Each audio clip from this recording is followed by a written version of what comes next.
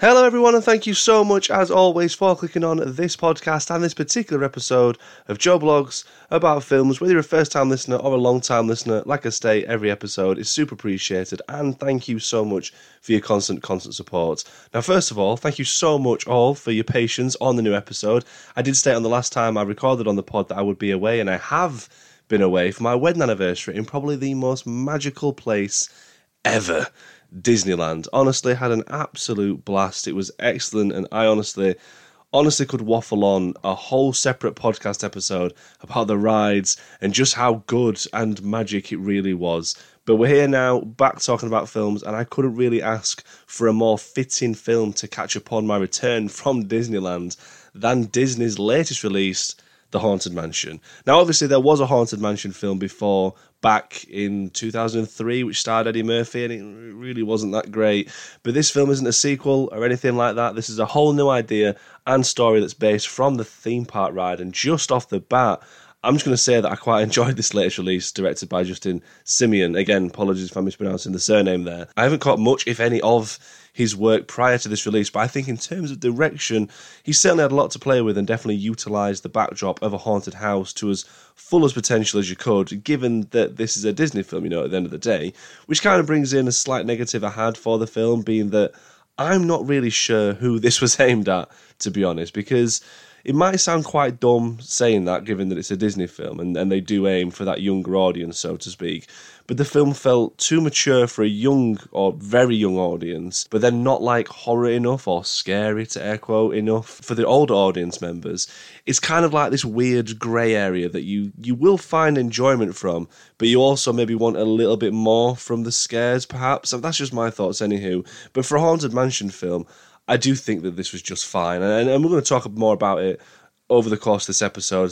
Let me know as well your thoughts if you've seen Haunted Mansion. But the podcast is available on Apple, Spotify and Google Podcasts, as to rss.com. Jump onto the socials and search Joe Blogs About Films into Instagram, Facebook, and like and follow on there. That'd be awesome. Have a chit chat about films, this and that. But more importantly, wherever you are listening to this podcast episode from, whether that be Apple or Spotify or wherever, if you could hit the notification button so you can be notified when episodes are uploaded, and finally, if you could leave us a review, because that would just be tip-top. That'd be lovely. Okay, time to get spooky, because single mother Gabby buys a Louisiana mansion and discovers that it's direly haunted. She enlists paranormal tour guide Ben Mateus to help her rid the place of spooks. So instantly, I was on board with this story. I felt that the script was pretty bang on, until a certain point towards the end, which we will come to. However, you are brought nicely to the characters so that you've got a real understanding of them and where they currently are in life, what positions they stand in on the supernatural, this and that, and then throw them into this haunted manor where skeptics are no more, and it's a case of stopping the ghost, or a particular ghost, from continuing their hauntings. I felt all of that was just a big tick. All of it was handled super well. And there's some real potential in the film for great scares. They're okay at best. It's maybe a little bit scary for a much younger child, but I thought they were handled quite well. Mainly the execution from director Justin Simien, because, you get those spooky dim lit attics, mirrors in place, so at the right moment we get a ghoul popping up with an axe or whatever, or as a character's walking down a corridor, paintings will start to change, this and that. It's all to good effect for this Disney film, but nothing that makes you absolutely fly out of your chair or anything like that. I'm very nuanced and balanced about the whole thing, if I'm being honest, if that wasn't coming across already, because the cast, I say, is made up with some great names. You've got LaKeith Stanfield, Rosario Dawson, Owen Wilson, Tiffany Haddish, Danny DeVito, Jamie Lee Curtis, Jared Leto, and a young actor, Chase Dillon, who is tremendous. I thought he was really strong in this film. Funny, cheeky, the right level of petrified when required. Think he's got a real career ahead of him, that young chap. So again, top work. Now, I was left extremely impressed with LaKeith Stanfield. Now, it is so great seeing Stanfield getting these big roles with big studios, as he is undoubtedly talented. Crazy seeing him go from Atlanta to these big projects, but he plays in this film Ben Mateus, who is an astrophysicist that created a camera to detect dark matter, so ghosts basically. And then we get a contrast of seeing him at full happiness and almost glowing, like his exchanges with future wife Alicia, who's played by Charity Jordan. Man, they were bouncing back and forth, and they were a joy to see on screen together. Like, instantly believable and a great dynamic the film had to work with, which brings me to the main theme of the film, which is grief. Stanfield's Mateus is sadly now a grief-stricken husband who is carrying on his wife's work, being a tour guide for spooky walks and ghost stories.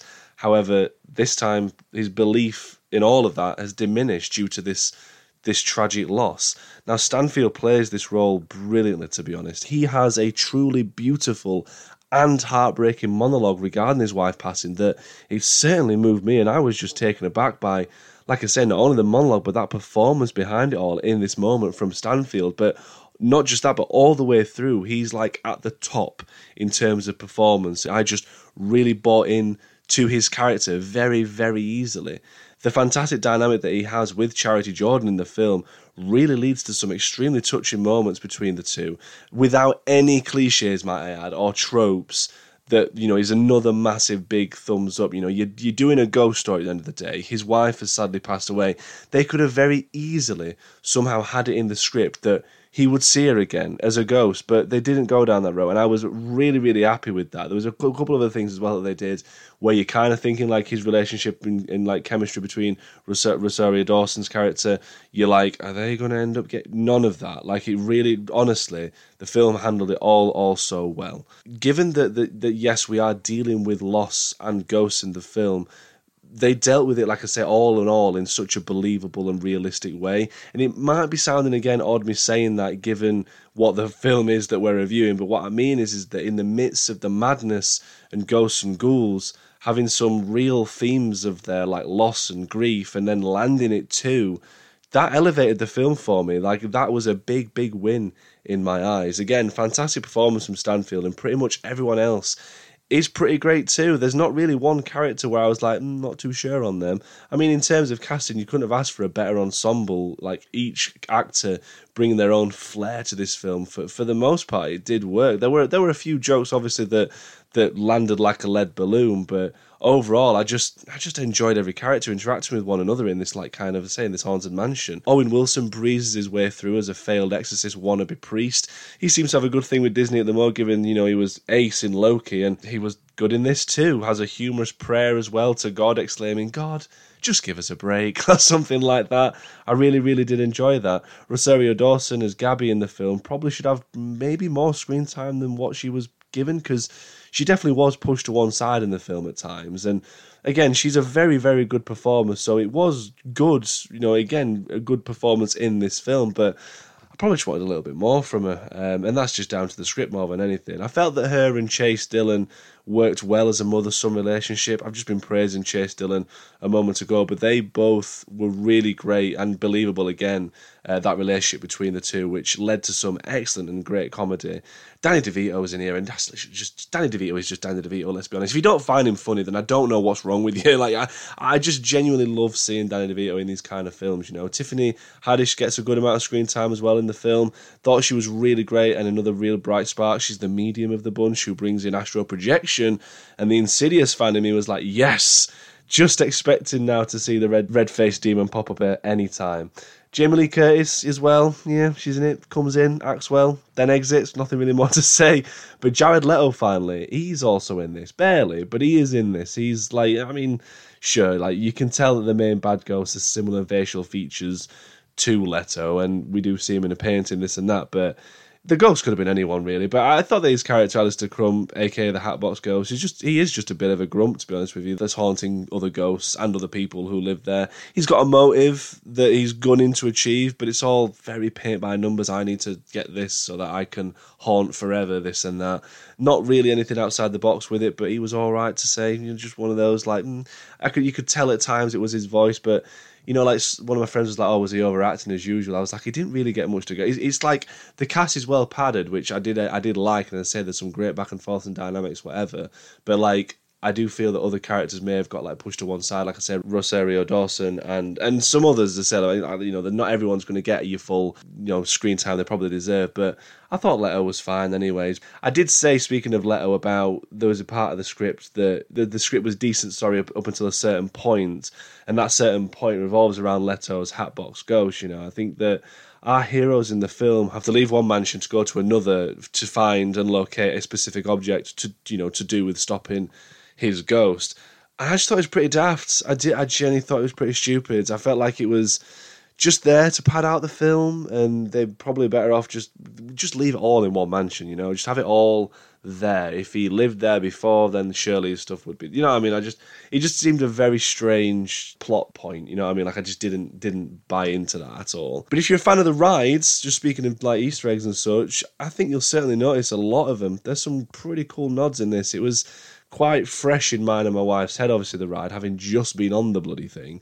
But there was really, really cool Easter eggs in there that I thought were pretty grand, pretty. Even like the chair that you sit in to go around the Haunted Mansion in the ride, like there's like a nod to that as well. I think it's Danny DeVito that's getting like pulled out of the out of the mansion in this chair or whatever. Someone is anyways, but it was really, really cool. Like just little nods like that, or like the paintings, or you'll know when you see them anyways, basically. But yeah, I felt like in terms of not being a carbon copy of the 2003 film, or even really going over what the ride did, this had to be something new at the end of the day, because they couldn't just reboot it, but literally just shot for shot do everything they did in the first one. Because I think that, if I'm right in thinking that the Eddie Murphy film tackled like what is the Haunted Mansion ride story, so you need to do something different. But I felt like they did a pretty good job. Like, it's not a bad film, and I think that it probably will do better when it drops on Disney Plus, if I'm being honest. There is good fun to be had in the film, and if not that, then there is some brilliant performances in there for folk to enjoy. Like I said, there's some real strong performances.